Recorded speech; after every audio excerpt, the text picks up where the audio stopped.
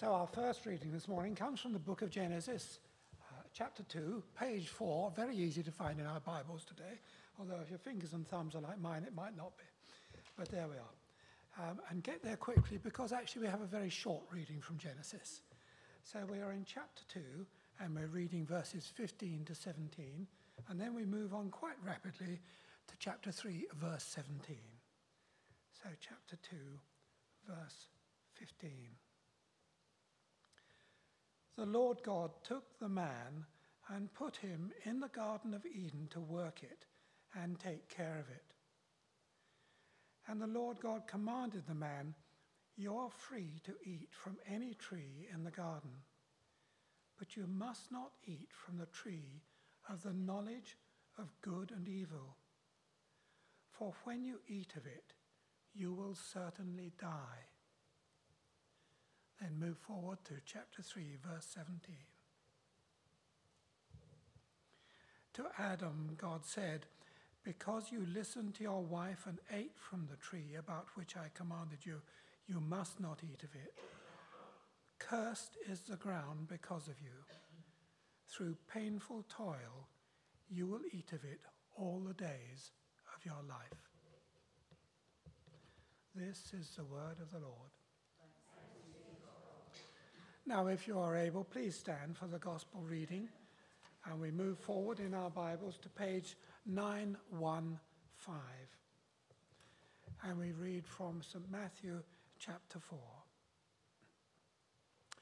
Jesus is tested in the wilderness. Then Jesus was led by the Spirit into the wilderness to be tempted by the devil. After fasting for 40 days and 40 nights, he was hungry. The tempter came to him and said, "If you are the Son of God, tell these stones to become bread."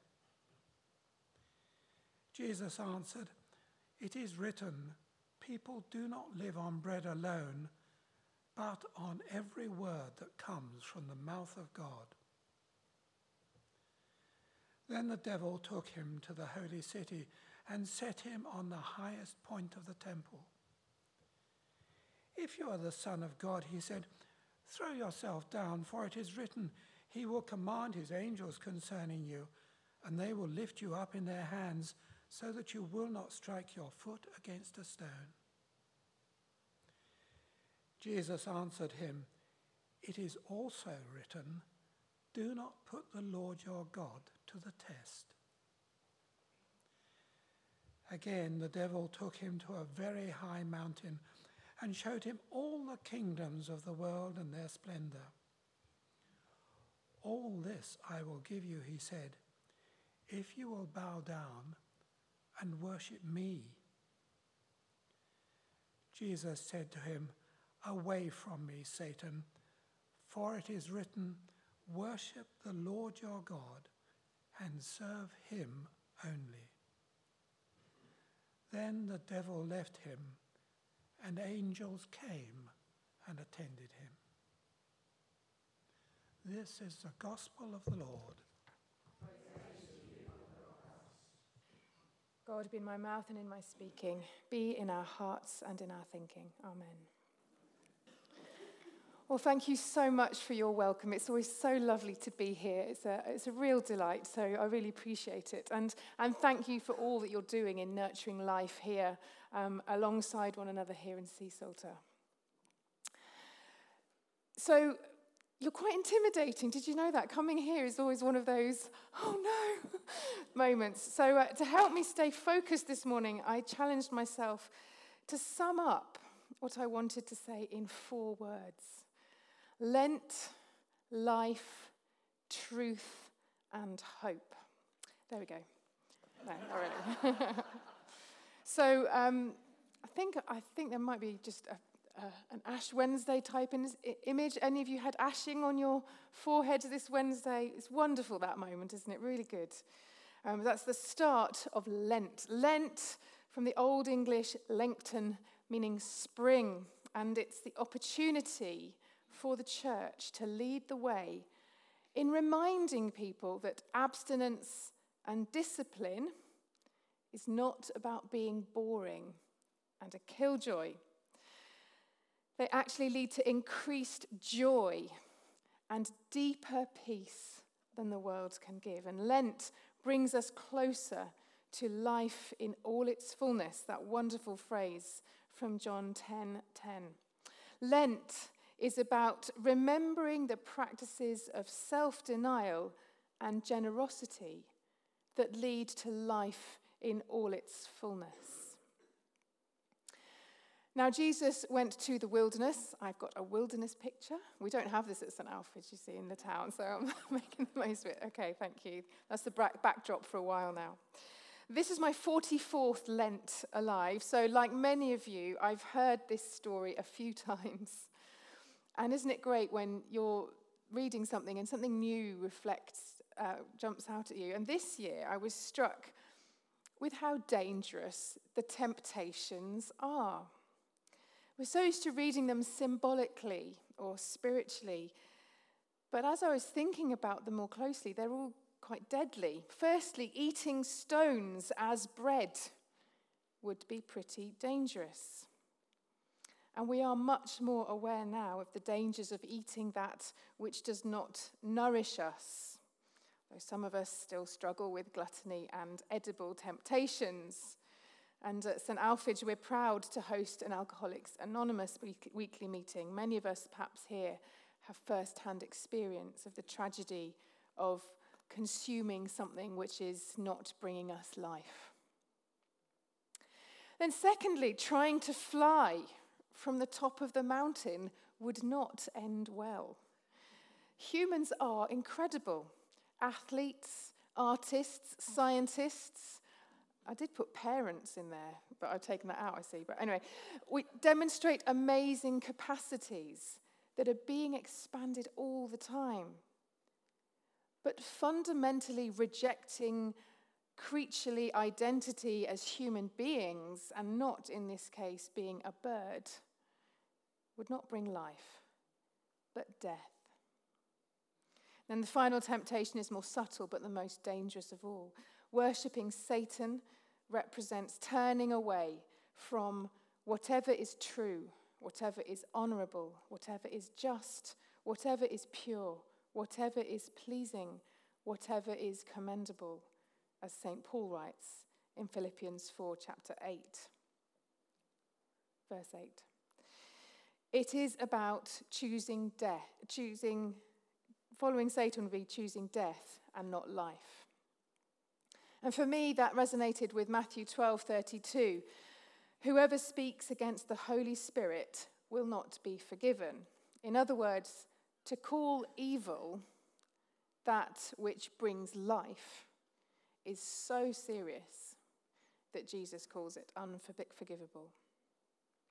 Which brings us to truth. In John 8:32, Jesus says, if you continue in my word, you are truly my disciples, and you will know the truth, and the truth will set you free. I saw a slightly shorter version of this. The truth will set you free, but first it will make you miserable. Ooh. Ooh. And while we might want to protest, actually, we know that this is often the case. So often, we would rather not know the truth about things because it challenges us. This year, the Archbishop of Canterbury's Lent book is the wonderful Saying Yes to Life. I've got a really big picture written out here. Yeah. And it's by Dr. Ruth Valerio. Have any of you heard of the charity Arosha? Have you heard of yeah, it's wonderful. It's been around for a long time. Ruth Valerio was the director of that. She's now the director of Tear Fund. If you possibly can, do read this book. I mean, seriously, read it. It's such an important book. And it speaks the truth that we need about our climate, even though this truth is hard to hear. It is one of the many voices telling the truth about our reality in a clear, faith-filled and hope-oriented way. And it's completely grounded in the Christian faith and looks through the Genesis account in chapter 1 of Genesis, of creation. A quote just from the book: "Too often, the doctrine of creation is divorced from redemption. But as the Kenyan theologian Samsu Gitau expresses it, there can be no redemption without creation." Many of you will have heard that at General Synod last week, the Synod voted to pursue a goal for the whole Church of England, that includes us, to be carbon neutral by 2020. That's the one, 2030. Oh. Wishful thinking, thank you, Anne. Just don't get me on the numbers. And just in summary, in brief, the three key dangers facing God's creation are a heat rise of over 1.5 degrees, loss of biodiversity across our whole planet, and plastic pollution. If you want to know more about that today, I'm going to be saying a little bit more at the 11 o'clock service, but it's all in here. I'm not on commission, but and there's plenty of resources for you to find out more about those three particular things, which are the truth about what is most threatening our world, God's creation, of which we are a part. And that this Lent, we are being invited to consider and look at the truth of that in order to bring life in all its fullness, saying yes to life. But what about the final word, hope? Well, there is a lot of hope. And this book has lots of really hopeful stories, really inspiring stories. As I said, the book looks through Genesis 1, and each chapter corresponds to one day of creation and includes an online interview with someone in a particular field of research or a part of the church from around the world. And every interview that Ruth conducts concludes with asking, as she did at the talk in St. Paul's last Monday, where the diocese invited us to attend and Bishop Rose was there. Every interview concludes with asking, what gives you hope? And Archbishop Thabo Makgoba of Cape Town in South Africa talks about the hope he sees in the energy and focus of young people who are setting such a good example of commitment to restoring the right balance in our environment, who are making changes in their own lives and advocating life-giving practices for their communities and for our world. And that coincides with my experience as well. In our family, it's my 9-year-old who has led the way, helping us to reduce the meat that we eat at home. And it's been really interesting that in her choice about that, that's sort of impacted the rest of us. If we have eyes to see it and courage to accept it, of course we can see that there is growing energy and awareness in our country, which gives us hope. We could be world leaders in this. Surely you've all seen the electric car adverts on television. Every car advert now is all about that. Yes, I'm able to watch a bit of telly occasionally. There is huge expertise and creative solutions that could deliver the green revolution that we need in our industry, transport, and economy. Many of you, I know, have worked in those fields, in that area. And the best of the internet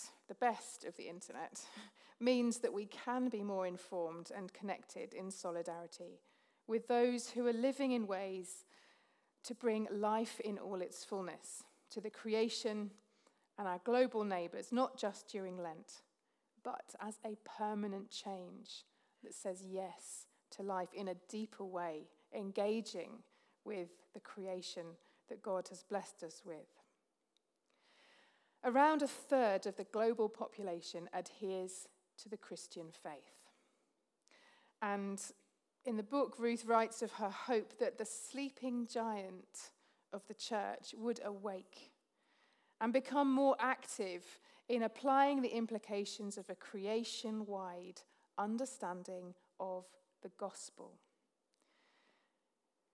Many of you, I know, connect with and support Christian Aid. We've got the quiz coming up, and one of their phrases, which I've always loved, is, "We believe in life before death."